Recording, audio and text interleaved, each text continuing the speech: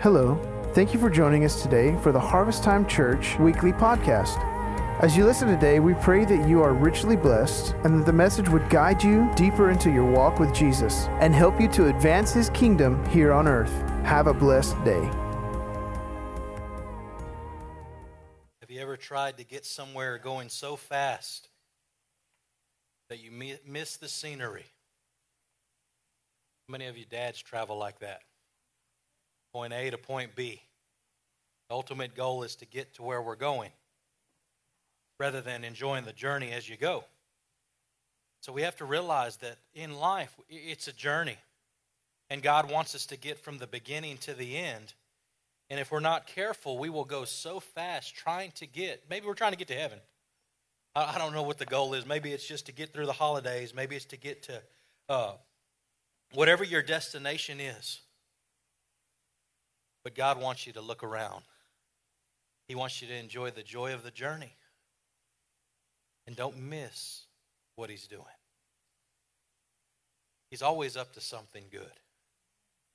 But often we're so busy and steadfast with what we're focusing on that we miss what God wants us to focus on. So this morning I'm going to jump right into the message. How many of you survived Christmas? You're like, by the coffee pot I made it. Right? I appreciate you being here. I know there's a lot of people traveling. Those of you who are going to catch up on the live stream this week, hey, have an awesome Christmas. Enjoy the family and relationships and fellowship. That's what it's all about.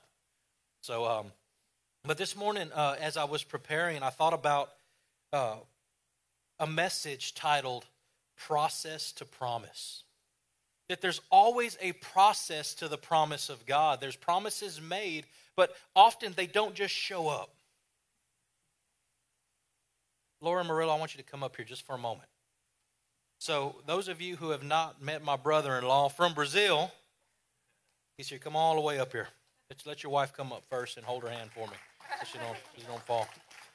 So, you know, this morning in pre-service prayer, I prayed over you. I said, God, I thank you for the promise of getting them here. Some of you don't know the struggle of the promise, but there was in their heart to come to the U.S., to make it in time for Christmas, and God fulfilled that. He allowed that. And Murillo, you have been a joy and a treasure to our family. I'm glad I met you face to face, and you're stuck with us now. We say in America, when you marry someone, you marry the family. That can be a blessing, or, you know, the other side of that. Murillo, you've been a blessing to us, and I'm excited about what God is going to continue to do all over the face of the earth through our family, because He's built us to be ministers. So we need to marry ministers to be able to keep ministering.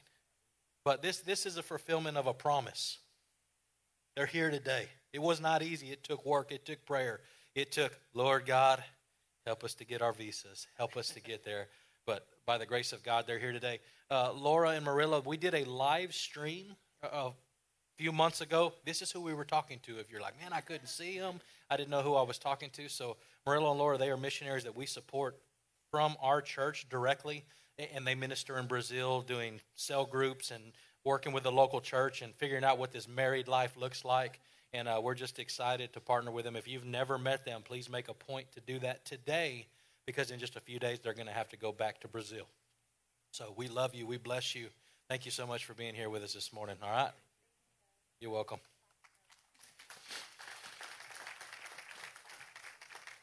So there's always a process to the promise. Have you ever heard someone say, trust the process? Ever say that? Say, trust the process. Just keep going with it. You'll see the results with time. Usually this is communicated through a rough patch in your life. It's not always a good season. It's not always a moment of where we're most excited about it, but it's a rough spot, basically saying things look bad now, but there's a plan in place to make it better. Now, for most, you know, this is more concerning than it is comforting because we do not know the plan. When we don't know the plan, it's just as concerning to know that there is a plan happening, but it's just as concerning because we don't know what the plan is. When we don't know what the plan is, how many of you are planners?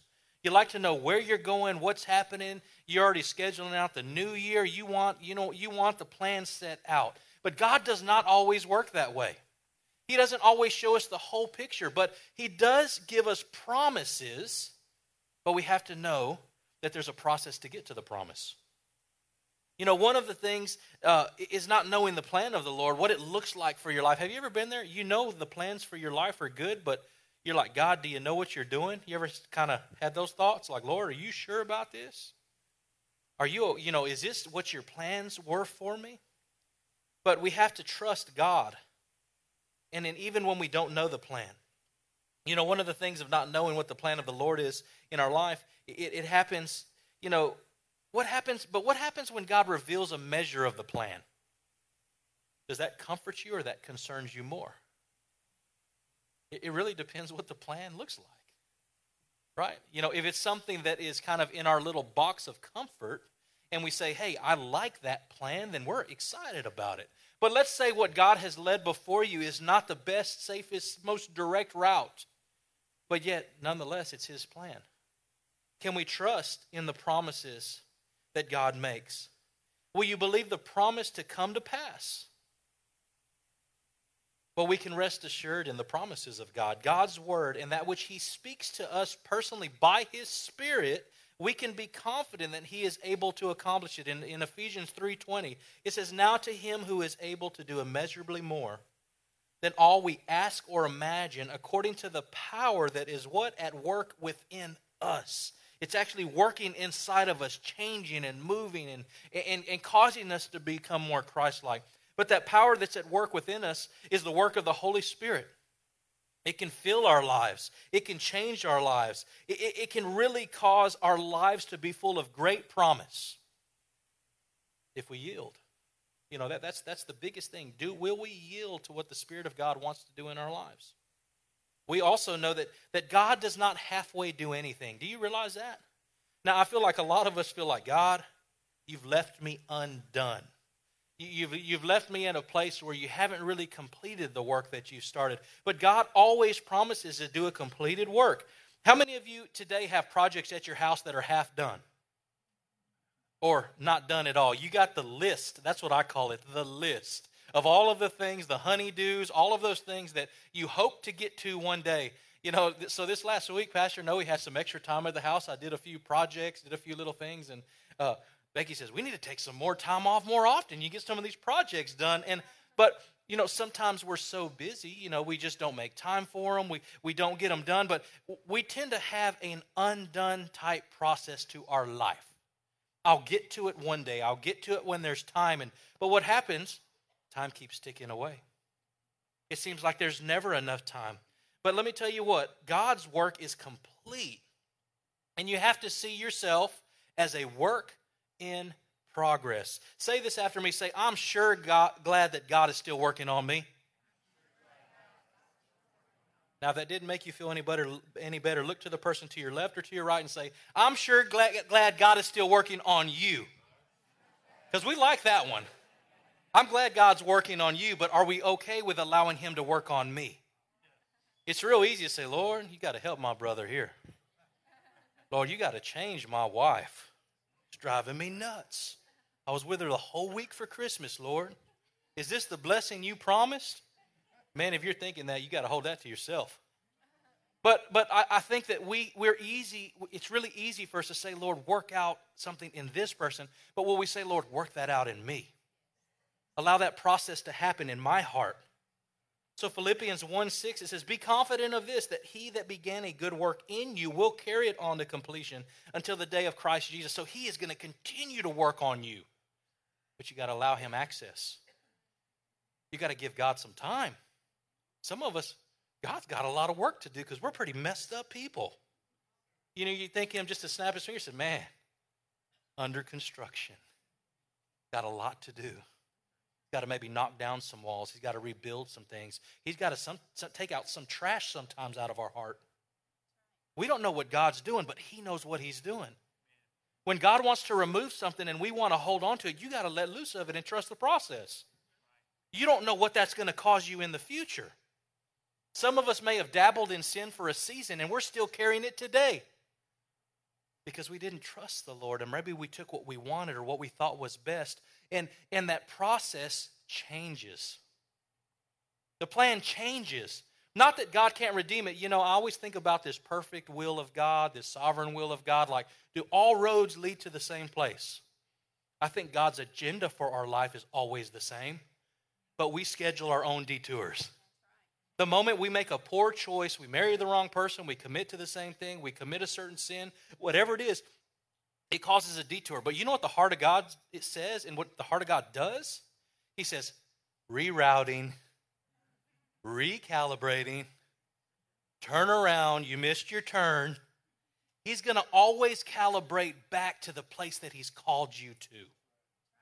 But you have to know, what is that destination? What is that plan? What is that promise that God has made for you? Now, this morning you may be judging me and say, well, Pastor Noe, you know what God has called you to. He's called you to be a pastor. It's easy for you. Well, let me tell you what, it was not easy getting to this platform. I did not know I was called to be a pastor. Like, you didn't know that? You weren't called at a young age while you're eating Fruit Loops? No, I was not. It didn't happen like that. But I began to follow God in every season of my life, in every step, and this is where the destination has led up to this point. We can't even say that this is the end. This is the fulfillment of all of the things in my life. But this is the plan that God has for me right now in this moment. But it's significant to me because it's personal to me. So you have to figure out what is the specific plan that God has called you to. Because then all the pressure's off. It's not you trying to be like me or me trying to be like you. It's just doing what God has called you and designed you and planned for you to do. But that's the joy of it. Because it takes the pressure off of you also. Because do you know there's only one of you? So many of us are trying to be other people. Or trying to be like someone else or pursue. You know how much pressure that is? Man, it's almost unachievable. You can mimic, you can act like, you can wear the same outfit. But let me tell you what, it don't matter if you wear the same outfit. You may never look as good as that person. Right? Because it always deals what is inside. What has God fashioned? What has he formed? What has he called you to do? What plan does he have for your life? The longer it takes you to figure that out, the more time we will waste. And I say waste. You hit these midlife crises. I pray to God I never hit a midlife crisis. I just keep jumping the hurdles. I might trip the older I get, just can't jump like I used to jump. The other day, we were at the house and my little daughter, Grace, she's been super excited about gymnastics and handstands and all of these things. Well, long, long time ago, way back when, Pastor Noe was in gymnastics a long time ago, so I've been coaching her, and they didn't believe me. I'll tell you what, the next day my joints and my shoulders and my elbows hurt. But Grace does not like to lose. So she said, Daddy, let's see who can do the longest handstand. You're like, Pastor Noe, you can do a handstand? Absolutely. I'll take up a love offering and we'll donate it somewhere if you don't think I can. But I got a video because it's like a one and done thing, right? So she was going the first time she beat me. The second time I destroyed her. Man, she was so mad. I said, let's do it again. No, Dad, I don't want. She does not like to lose. But let me tell you what. She was trying to beat me rather than just being herself. And that's what it's always about. It's always about a competition. It's always about who's better, who's worse. What are you good at? Like, if you're sitting there, a guy's in a conversation, it's going to be about what we're good at. Well, I caught a fish this size one time. Well, I shot a deer this size one time. Well, the one-up game. You ever played that? It's always about what you've done or what you've accomplished or the, hey, look at me show. As a deer hunter or knowing people that are deer hunters that pay for shooting big deer. I don't ever do that. But you have people that pay to shoot big deer in a closed fence. So what do you do when you shoot a big deer? That costs you, I don't know, $10,000. What do you do next? You what? Get it out of the pen. But the only thing to do then is what? Pay $15,000 in an enclosed fence to shoot a bigger deer. Then what? Well, I'm going to shoot a $20,000. Man, just give me your money. But it's always, what's next? What's next? What's next? And there is this desire to always do better in things that absolutely are meaningless. Do you know that a deer with no antlers eats just as good as a deer with a lot of antlers? Because we're focusing on the wrong things. We're trying to stack our trophies rather than just do what God has built us to do internally. We're trying to have rank and position, and we're trying to be exalted in the standards of the world rather than the qualities of what God has created us to be. You got to realize all this last 5 minutes, this is not in my notes. So this is speaking to somebody. You are pursuing the wrong things that have no kingdom significance.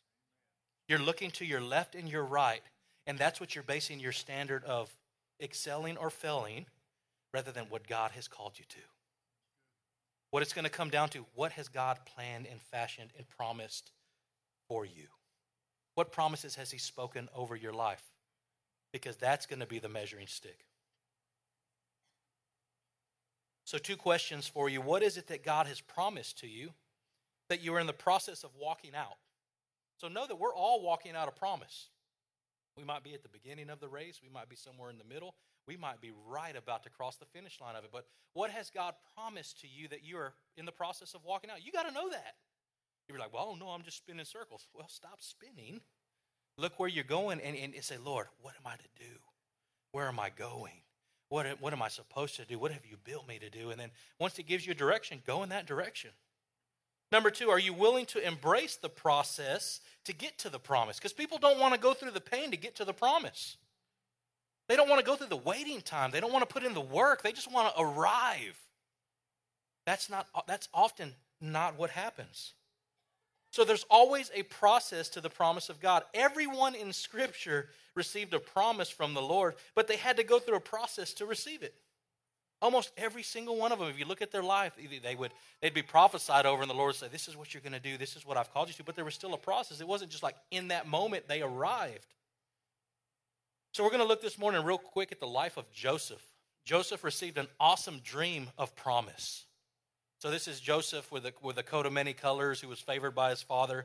But we realize that he had a promise, but the road to get there, it was far from pleasant. Okay, so I'm just going to give you a quick synopsis of Joseph's life. It can be found in Genesis 37 and then chapters 39 through 45. So if you want to go back and read it later, you can read it. I'm just going to kind of paraphrase, go through it quick. So Joseph was one of Jacob's 12 sons. Okay, so his father loved him more. He had two sons by the wife that he loved the most, and so there was some favoritism there. But there was 12 brothers, and his father loved him more than any others. Which that's kind of an interesting dynamic that's going to cause your family to have a little bit of family drama. But that's how the Scripture says it. But he gave him a colored cloak, a coat, a jacket that was colorful and bright. But his brothers were jealous of him, and they actually so much so that they planned to kill him. You're like, man, that just went to a whole nother level of Christmas drama. Like it wasn't just that they hated his guts or were picking fun at him, but they actually said in their heart, let's kill him. Let's kill this dreamer. So what happens is he has this dream. He's a dreamer. God gives him dreams, and he had this dream where he would actually rise up and the other brothers would bow down to him, and that ain't what you tell jealous brothers.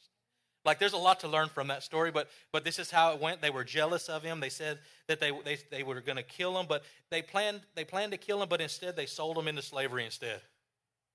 Awesome, right? You didn't get killed, but you got sold into slavery. That's an awesome deal. Not, but yet God had a promise for his life. And then he was taken to Egypt, and he eventually became a steward to Potiphar. And he was one of Pharaoh's officials. So we're looking at this timeline. There was this promise to be elevated above his brothers, this promise, this hope, but here's how the story is unfolding. So while he's serving Potiphar, he was in charge of all of his household, and everything that in Potiphar's house succeeded.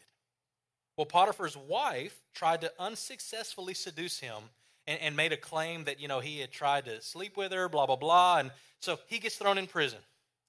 Man, this is going just like I want. How many of you want to get to this promise? Bad luck so far, right? We're like, man, what is going on? Surely, you know what? And you know what people are going to say when you see this happen?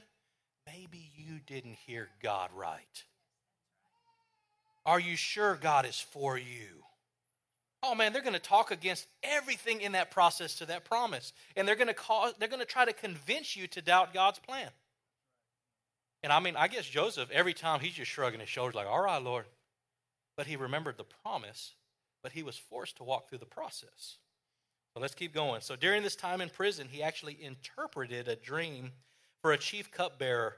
And he asked the cupbearer not to forget him. So the cupbearer, he answers the dream. He gets released from prison. Well, then he goes and he serves under Pharaoh for 2 years. So Joseph sits in prison for 2 years. We think we're waiting for 2 days and we're going to lose our stuff. In prison for 2 years. At that point, I might lose my religion and think God completely forgot me. Whatever promise and hope that I thought he had, I might feel like, Lord, maybe I missed it. I would start, contradicting myself and not sure of what it is. So then 2 years later, Pharaoh had a dream. Man, it could not be interpreted. And the cupbearer remembered Joseph. Comes back, Joseph, hey, I'm so sorry. And I'm sure Joseph took it a little personal. Hey, yeah, sorry, 2 years, thanks, buddy. So he gets out, he interprets the dream, and then is what happens. Pharaoh actually makes him governor of Egypt. So we're getting to the tail end of this story. He makes him governor of Egypt. So and there was going to be a huge drought, and there was going to be 7 years of plenty and 7 years of famine. So he managed all of the produce and all of those things. He kept it in the storehouse, and so he wisely rationed the country's produce in preparation for a time of famine. Okay, and so during that time, kind of get to the roundabout of the story. Jacob's sons, all the brothers who betrayed him, came to Egypt to plead with Joseph for food. I know what I'm doing on my heathen day. You're going to go hungry, buddy. Do you not know who I am? Bow down to me. But that wasn't his heart. Because when he saw his brothers, he began to weep. And he was concerned if they had changed or if their heart was still towards him to kill him. And so we see in that story that they didn't recognize him, but he tested them. He said, hey, go get my youngest brother. Bring him back. And so there's this whole kind of cat and mouse thing. You can read the whole story. It goes on and on and on. So then he goes back, and then his dad's mad, and they all end up coming back. And so at the end of it, he realized that their heart had changed, and they identified with him, and he had joy, and he forgave them. Then Joseph invited his father and his brothers to come and settle in Egypt. Now, let me tell you what. These were hard steps. We can read it and be like, oh, man, it's an awesome fairy tale. No, this was a life lived getting to the promise of what God had promised. Now, how many of you are like, never mind on that promise? I mean, that's kind of how we feel when we're like, if that's what I have to go to get that place of promise, I'm out, Lord. But there was something about keeping the eyes fixed on the promise that allowed him to prevail through the promise, through the process. He kept his eyes fixed on what God had told him by his Spirit. Proverbs 16:9 in the New American Standard, it says, the mind of man plans his ways, but the Lord directs his steps. Now each of us would say, you sure this is God? Why would God? I don't know. But I'll tell you what, he was cultivating something in Joseph's life that he needed. He was doing something of profit in Joseph's life. We have to realize that everything hard or difficult that we go through, God uses for his glory. Everything. It's not because he's the bad guy and he's forcing it, but he uses these things to his advantage. Say, does God kill people? No. He says that I want all to have life and life abundantly. We have to understand the nature of the devil is to kill, steal, and destroy. But the plan of God is that we might have life and life more abundantly. So you gotta understand the contrast of the two. You say, why do these bad things happen? Because there's a devil in the world that wants to kill you. But you still got breath in your lungs. Right? We have to realize that God still holds us in the palm of his hand, and that there is an authority thing, but there is a fallen curse thing that we're living. There's going to be sickness. There's going to be accidents. There's going to be hard steps that we have to go through that we don't understand, but we have to understand that God is good in every season of our life. And what God has promised us, if we will endure the process, we will arrive at the promise. Now, I hope you see yourself progressing in this promise. And you're like, man, I've been just sitting on the bench waiting for this thing to work out. You got to put in the steps. Just like, you know how our watch marks how many steps? It's like, be active, take some steps. You haven't met your goal for the day. You look at it and it's under 100 steps. You got to start moving them feet. Think of it spiritually. Right? You got to move. You got to be proactive. You got to get in the game. You know, I'm sure Joseph had thoughts of how this story could have went. But we know that the path taken to promise of God for his life was really different. We're going to look at a few Psalms 138, 8, and I'm sure these were thoughts that Joseph had. He says, the Lord will work out the plan for my life. You ever been there, said that? He's going to work out these details because I don't know what he's doing, but Lord, I'm about to die. Right? But Lord, you're going to work out all these plans for you, for your faithful love, O Lord, endures forever. And then he says, right, don't abandon me, for you made me.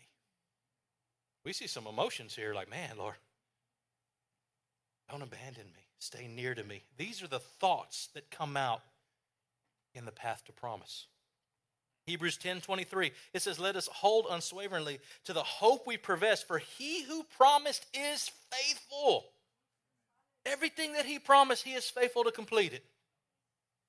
You notice, he is faithful to complete it. But we have to trust in that promise. What about Isaiah 40:31? It says, but for those who hope in the Lord will renew their strength. Do you know that you can actually find strength in the waiting?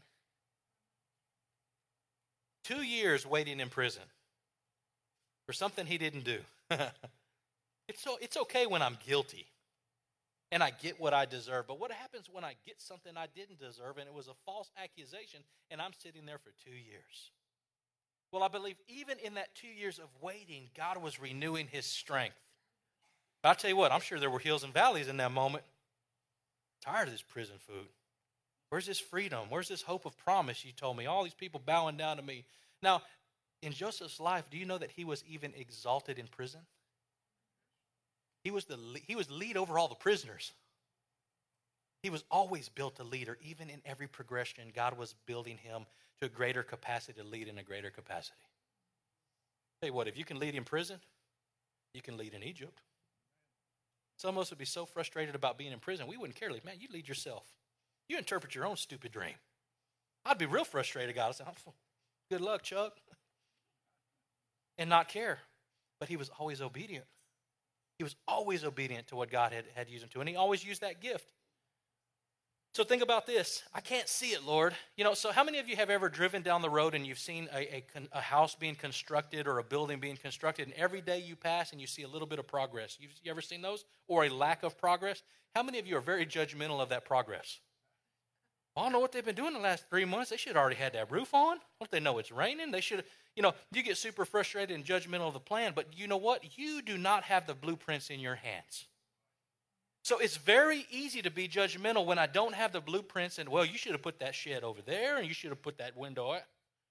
You don't know what the blueprints read. And we will be the same way of God if we don't get the blueprints for our life. We will be judgmental of what God's doing. We'll say, Lord, what are you doing? We won't understand why he's wanting to put a window here and a door over here. We have to see the blueprints. And only God, the architect of our life, can show that to us. Without answers, we tend to be objective of the process we're going through. But guess what? God is an answering kind of God. Sometimes God only reveals the next step when you take a step. He says, well, what's next, Lord? What do you mean, what's next? You haven't even done what I've asked you to do right now. Steps can be hard. Steps sometimes can take a long time. You ever been there? Take a long time. It's like, man,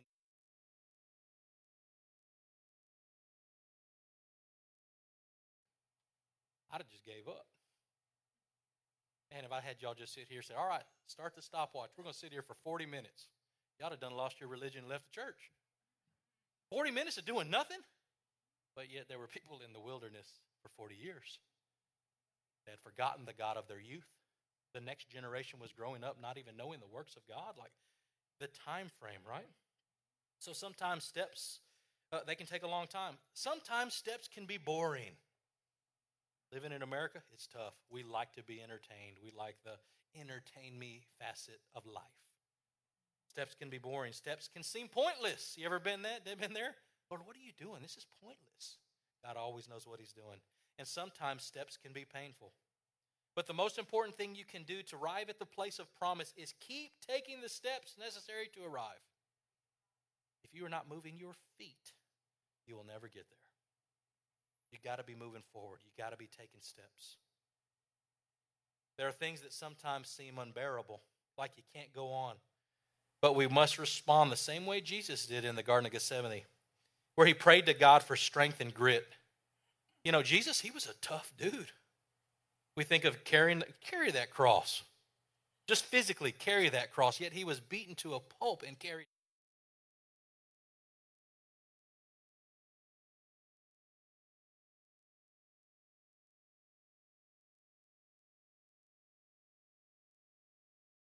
Of promise. I got to do what God has called me to do. It says in Luke 2:42 through 44, it says, Father, if you are willing, take this cup from me, yet not my will, but yours be done. And then it says, an angel appeared to him and strengthened him. And being in anguish, he prayed more earnestly, and his sweat was like drops of blood falling to the ground. Now let me tell you what, those were hard steps. Hard steps. Now most of us say, those are almost impossible steps. But yet Jesus was going to do what his Father wanted him to do. So the key is that you keep taking steps to get to the place that God is leading you to. Oftentimes, we have people in our lives discouraging you just to give up. Why you stick with this Jesus thing? Hadn't he let you down one too many times? You just need to give up, throw in the towel. It's too hard. It's too difficult. There's no way you can do it. You ever had people discourage you like that? Sure, it happens. Now, hopefully you have cheerleaders on your side encouraging you, and that's hopefully what the church should be, your brothers and sisters in Christ. Hey, keep going. If that's what God has promised, he's faithful. He'll take care of it. But remember this, child of God, anything in life of significant value takes effort and it takes work. It does, every single time. It's not about getting an immediate result as much as it's about as a sustainable pace that moves you forward to that promise. You know, it's like in a race, we don't keep looking at the starting line, but we look at the finish line. You know how dumb that would be? Now, I know some people look behind us because we're looking at the people we're running against, but how stupid would it be to always look at the starting line? Well, that would be ignorant. Interesting, but that's yet what some of us are doing. Well, Lord, or running with your head straight down. You're going to run into all kinds of stuff. Trip, you're going to wreck. You're not going to see what's on your horizons. Got to pay attention to how we're running. Psalms 37:23 through 24 in the New Living Translation says, "The Lord directs the steps of the godly." We're going to look at three things from this passage. It says, He delights in every detail of their lives. Though they stumble, they will never fall, for the Lord holds them by the hand. So we're going to look at three questions real quick to help us lead us to our promise. Number one, are you moving? You're like, well, Lord, what are we doing? You're sitting on the couch. When are we going to go somewhere? You ain't even got the keys in your pocket. You don't even have gas in the vehicle. You're just sitting there in neutral doing absolutely nothing. But are you moving? Do you realize you can turn a moving car, but it's impossible to turn a parked car? You ever seen that where you're pushing it? All right, turn the steering wheel. You ever just walk out there to any vehicle you want in this parking lot and turn it for me? Possible. But if it's moving, it can be turned. So you have to realize, are you in the same place that you've been for a while? Yes or no? Are you in the same place? So when we think about that, are you keeping yourself there or is God keeping you there? You got to answer some of these questions. Maybe God has you at a place where he's teaching you something. What's this 2-year thing, Lord, in prison? Lord, you've been at this job for 2 years. I hate this place. Well, learn what he wants you to learn at that place so you can move on. I mean, I'm so frustrated. Man, he'll keep you there longer if you don't learn the lesson. If God is going to exalt you to the place of promise, you have to learn the steps. You have to learn. You know, nobody lets you drive until you learn all the laws of how to drive. They ain't going to give you a license. You say, what's a red light mean? I don't know. It means go. You're not getting your license today. You know, I mean, I guess they still test for parallel parking. I've parallel parked less than 10 times in my whole life. I lived in Dallas for a while, but I mean, that's just a part of, you have to learn the rules before they release you. God's like that. You have to learn what he's doing. But are you in the same place because you are keeping yourself there and God has said move on, but you're too scared to move? Or does God have you there as a season of learning? You know, Pastor Noe, before I started pastoring, I was at STP for 7.5 years working in security. Now I say in security. You never worked there, you don't understand what that means. Man, did it provide everything I had need of? Absolutely. Was it a blessing to my family? Absolutely. Was it the most exciting job ever? Absolutely not.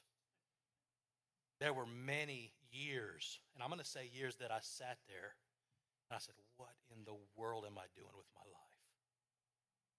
Lord, what am I doing here? Is this the pinnacle? And then there was moments I was like, I guess I could retire doing this. I went both ways of it. Lord, why am I here? Lord, there's got to be more.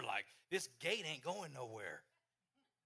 I'm talking for hours. No, I'm talking days, months. Like compounded time. I'm sitting there, but watch that fence right there. Make sure that lock don't leave or nobody jumps the fence. Still there. It's rough. I might get one chance to save the world. I don't know. That's what they always encourage us. You could save the world if something happens, but it never happened. It might, right? That's job security, I guess. So, which equals security force. So, but I was there 7.5 years, guys, and there was moments, and there was a time I got discontent, and I got promoted up to a lieutenant, more responsibility, a little bit of, I felt like I could produce a little bit more change, but I still was not satisfied. But I began to see God sharpening my leadership skills. I began to see God broadening my horizons with some of the officers, and I'd be in situations where people would ask me questions. And I'm a Bible guy. Someone says, what would you do about this? I said, well, I don't know if you agree with it or not, but here's what the Bible says. And there was opportunity to reach in a different direction, but I knew God had still called me for more. 7.5 years, that's way longer than 2 years in prison.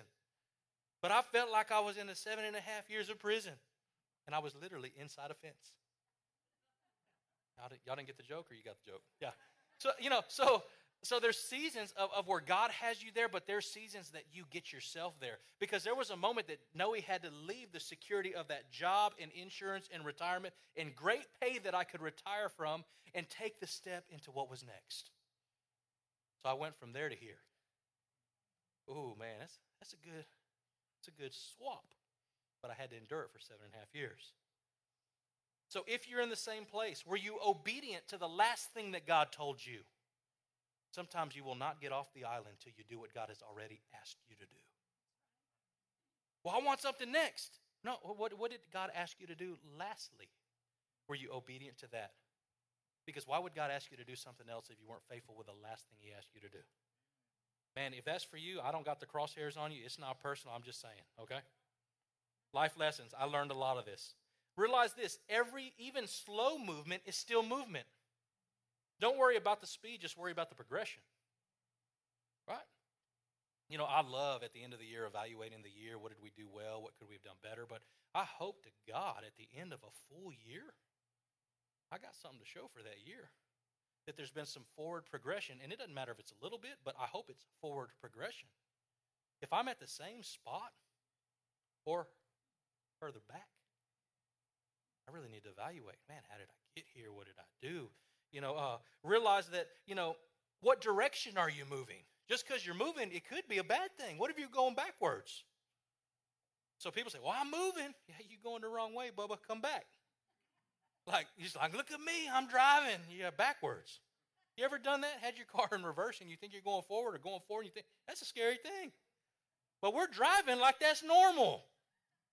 Look at me, Pastor. I'm going in reverse at 50 miles an hour. You're going to die. What direction are you going? We want to have forward movement. Moving backwards, though, is sometimes easier to do than moving forward. It's like walking against the current in a river. Standing still often causes you to go backwards. You ever done that? If you stand in a river and you're like, it's easier just, oh, man, the current is just pushing you. To really take those steps forward to that promise, you got to work to move forward. You got to work to take those steps. Moving forward, you have to go against the current. You have to work for it. I wish Christianity was just easy, that we could easily just move forward on autopilot. But every day I got to say, Lord, help me read my word. Lord, help me remember to pray, like the fundamental basics. Every single day we got to take a step. Every single day we got to go through the motion. So are you moving? Number 2, are you trusting? Are you trusting God? All right? So you can trust in your own ability or you can trust in God, but you can't do both. Many would say, oh, I got this. Good luck. It's only going to last so long. But if we say God's got this, we'll realize that we will have more success in our life. Isaiah 55:9, it says, as the heavens are higher than the earth, so are my ways higher than your ways and my thoughts than your thoughts. So you can keep trusting in yourself and be sure to fail, or you can start trusting in God and fail less. It's not that you're not going to fail once you start trusting God, but you hopefully will start failing less. Got me? Do it on your own. That's how many people come to Jesus. Lord, I done tried it on my own. Messed it all up, went to hell and back, and here I am. At the same place, at the foot of the cross, in need of a Savior. You have to do it in the strength of the Lord. You have to allow Him to help you. You have to trust in Him, not in your own ability. You know, just like mom always, people always say, Mom always knows best. Guess what? God always knows best. But we don't ask Him till last. Been there? Well, Lord, I don't understand why. Did you ask me? Well, no. Learn. So it's not about, never failing. It's about learning every time we do stumble or trip or, we got to learn from our past mistakes. If you're doing the exact same thing that you've always been doing and getting the exact same results that you've been getting, it's because you're doing the exact same thing, doing the exact same way, getting the exact same results. That is the definition of insanity. If you want to change your course, you got to begin to change something you're doing. You got to change an action, change a habit. It'll change your life. Man, just write that down. It'll help you. All right? So trust will always promote obedience. So do you find yourself not obeying because of a lack of trust? Many people have personal trust issues with people, and that causes you to have trust issues with God. Just putting it out there. I know that it's true. If you have an answer really for why, have you ever had somebody ask you, say, have you ever seen somebody with broken trust with God? Like I just don't trust God. I don't trust Him. I don't have confidence in Him. So if you have an answer for why you don't trust God, you got to realize that the problem is with you and your perspective, not with God. Well, God didn't. Oh, hold on. So you're saying God is flawed, that He's not perfect, that He doesn't have all wisdom and all understanding, that He doesn't see your life from the beginning and to the end, and that He doesn't work through all of that? You're saying that God is the issue? My kids are still in that finger-pointing part of their life. Well, just go right here. Hey, point it right back. It's like trying to point a finger at God when you always need to point right back at yourself. So your confidence in God. Before God asks you to do anything, could you respond with a radical yes even before knowing the details? That's how you know if you got trust or not. You're like, well, Lord, it kind of would matter if, no. Could you radically say, Lord, yes to whatever you ask me to do? They're like, man, that's scary. I can't say that to most people. I can't even trust my best friends and brothers. You're asking me to trust God? Absolutely, because He's perfect. Can you radically say yes even before you know the details? That passage says that He delights in every detail of your life. Most of us don't believe that. That He's just this bad guy waiting for us to mess up, and the moment we mess up, He says, hey, why did you not uphold my standard? Man, that's not His heart. He loves us. He wants us to excel. He wants us to be all that we can be. But it says that He delights in every detail of your life. The good, the bad, and the ugly. The big things and the small things. The passage says He delights in every detail. So number one, are you moving? Are you moving forward? Just like a baby, they lay, they don't really do anything. That's the most boring phase of baby life. And then they start rolling over, and then they start crawling, then they start standing, then they start running, then they start, I lost my kid stage. And then they start jumping, and man, there's a progression, right? So are you moving? Are you going forward? Secondly, are you trusting? But number three, are you stumbling? Whoa, hold on, Pastor Noe. Am I stumbling? No, I'm a perfect Christian. I don't stumble. Come on, you over-religious Christians. Are you stumbling? Let me point you to something. Stumbling is a good thing because you only stumble when you're moving. Stand here all day and never stumble. Or I can try to get somewhere and I'll stumble all over everything. Becky and I went camping a while back and we were going through the trails. You ever been on these off-road trails? They got these little arrows that show you the next place to go. And man, I don't know what happened. We were following the arrows, but I think they were trying to kill us. I said, man, we saw one guy over there on that ridge, and then we pulled up our phone trying to figure out where in the world we are at. Oh, there was some stumbling. Now, I could have just sat on the rock and been safe. I'd have never got to the destination. I'd have never got back to my water bottle because we were so smart, we didn't take enough water. Right? So I could have sat there. Somebody come get me. Or we could move forward. But we stumbled ourselves to the destination. But let me tell you, we had arrows along the way. Take a right here, go left here. And then when we finally made our way back to the nice, easy, happy acre trails, I was like, thank you, God, for the paved, smooth path. But life is not always like that. There's rough terrains, there's uphills, there's downhills, there's drudging through the mud, but then there are paved seasons of our life where God just makes level the path. So we have to see that we had to change our perspective about stumbling. Stumbling can lead to failing, but stumbling is not the same thing as falling. So that definition of falling in that passage actually means to cast out, to send away, or to carry away. So that means you're going to go to hell. That's what it means, falling, to the point of no return. Because it says he keeps us from falling, right? He prevents us from going to hell, but he stabilizes us when we stumble. So we got to separate those two, but we got to realize failing, that's bad. Stumbling is not a bad thing, but it requires correction. It requires assistance. But you don't stumble if you don't move. Stumbling is not falling. But the devil makes you think that perfection is the only way to God and that he won't accept you as a member of God's household unless you're perfect. But he sent Jesus for that, so that he could cover the multitude of sins. How many of you have had a life full of multitudes of sin? And if you didn't raise your hand, we're going to call you forward because you're lying.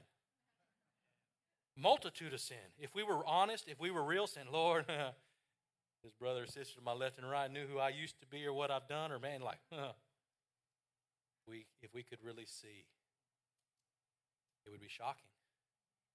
But Jesus covered all of those sins, covered your imperfections, making you perfect in the sight of God. Stumbling is actually going to be a normal part of a normal occurrence in the process to promise. It's going to happen. But do you stumble forward? Do you stumble and grab the rock? Do you keep moving forward? Do you grab the hand of Jesus? Do you say, Lord Jesus, throw me a rope? And do you grab the rope when he actually sends you the rope? Or are you arrogant and prideful enough to be like, no, Lord, I got this. And he just sits there and shakes his head and looks at you. When God sends us a lifeline of rescue, please take it. Stumbling actually means that you're human. Right? You guys stand up with me. We're closing. So now what? What do we do now? What if we've never really received that promise? Maybe if we don't know what that promise is. Now, I know there's many, many people that will say, well, everything you need to know is in the Bible. But I'll tell you what, there's personal promises, personal things that the Lord has to show me in order to be personally successful. I had to know if I needed to marry my wife, Becky, or not. If she was not ministry driven, do you realize Pastor Noe could not do this job that I'm doing right now? She hated ministry. Some of you might need to consider that when you're looking for a spouse. If you're built for ministry and your spouse is not, you better say, hey, sorry. Uncompatible. What if he's really good looking? It don't matter if he pulls you away from doing all that God has called you to. We all going to get uglier the older we get. Husbands, that's when you look at your wife and you say, man, you're as beautiful as you've ever been, baby. But it's not about the outward, it's about the internal. But we have to realize that there are choices we make to get us to the promises that God has for us. But what I'm talking about is the Spirit of God can give you specifics. That dream that Joseph got, it was specific to Joseph. Jesus in the garden, what God showed him what he must do was specific to Jesus. But what you have to ask today is, Lord, what is specific to me? Because the moment he shows you what he's called you to be and what he's called you to do, now you have a promise. Something to look forward to, the finish line, saying this is what God has called me to. Some of you, it's going to deposit in your spirit right now, and you're going to get more excited than you've ever been. Because you've never had the promise. You said, well, the 10 Commandments, don't sin. That's not what I'm talking about. So this is the general will of God. The Holy Spirit will download the specific will of God. What house to buy, what house not to buy, what car not to buy, who to marry, who not to marry, what job to take, what not job not to take. How many of you ever took a job you wish you would have prayed about before you took it? Lord, how dare you bless me with this? Man, you never asked me. I had another job lined up right after that, but you never asked. So the Holy Spirit inside of us is going to be the one that bursts the promises. Everybody close your eyes. I don't know who in this room has received that promise and who has never had that promise revealed to them. But I know that the Holy Spirit is the illuminator. He is the one in just one moment can reveal the vision for your life. And the moment you see the target, now you can aim towards the target. So, Father, right now, that you would reveal what that promise is. It's way more than just salvation, Lord. There's kingdom significance in our lives. Lord, I speak against the lie of the enemy over people right now that says they are built without purpose and built without promise. Father, everything you build has a promise and has a purpose, and you never mess it up. Holy Spirit, illuminate.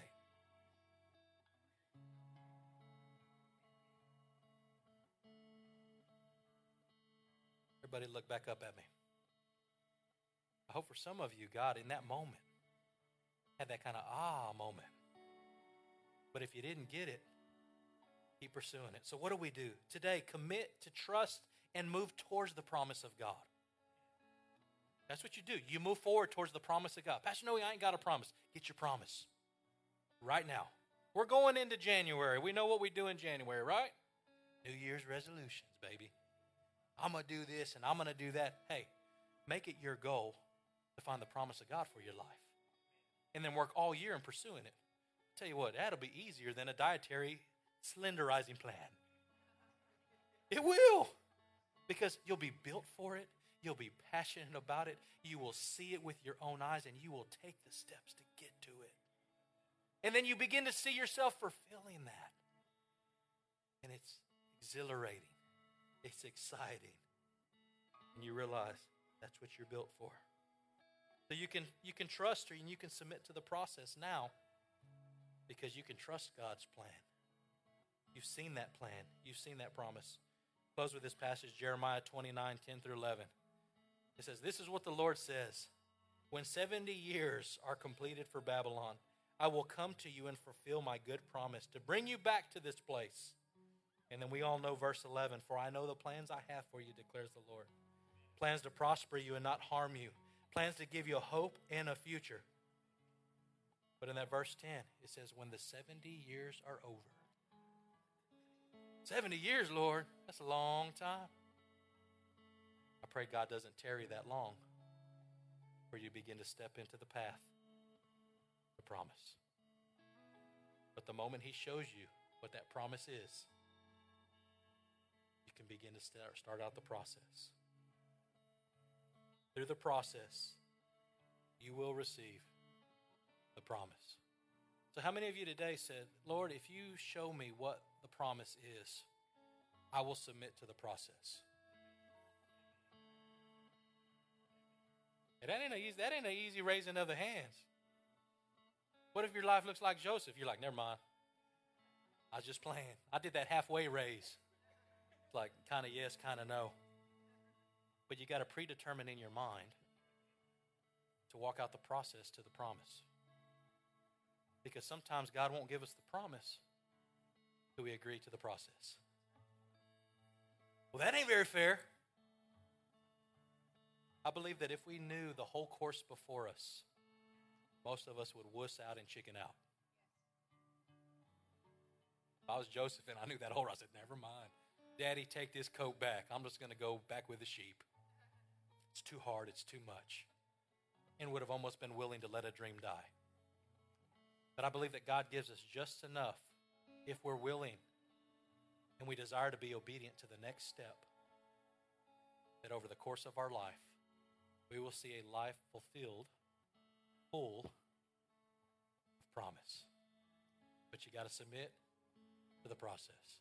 One more time. Who will commit if God shows you the plan? He reveals the promise. We'll submit to the process. All right, Lord, so I thank you for each one that boldly lifted their hands. Lord, we don't know what this next year looks like. Father, if you tarry and you keep us here longer, Father, help us to do all that you've called us to. Jesus, if you come back, we're okay with that too. Father, we pray not our will, but your will be done. Father, if we are weary, if we are tired, Father, I pray that at this moment in this season, Father, that you would rejuvenate our strength. Father, I pray that we would be looking at the finish line, not the starting line. Father, I pray that we would lace up our shoes, that we would snug them down tight, and this would be a year of progression. Forward motion. Father, I'm believing you for great things in my life. I'm believing you for great things in the life of this church. And Father, I'm believing you for great things in the life of your people. So Father, this morning I just release Holy Spirit to be the illuminator, to be the dream giver, to be the fulfiller of all of the promises that you've given us.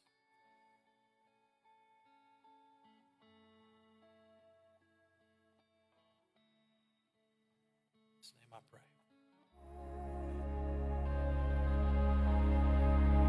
Thank you for joining us for the Harvest Time Church podcast. We hope you've been encouraged and empowered. If you'd like more information about our family, please write us at 42 FM 2540 South, Bay City, Texas 77414, or check us out on the web at harvesttimebaycity.com.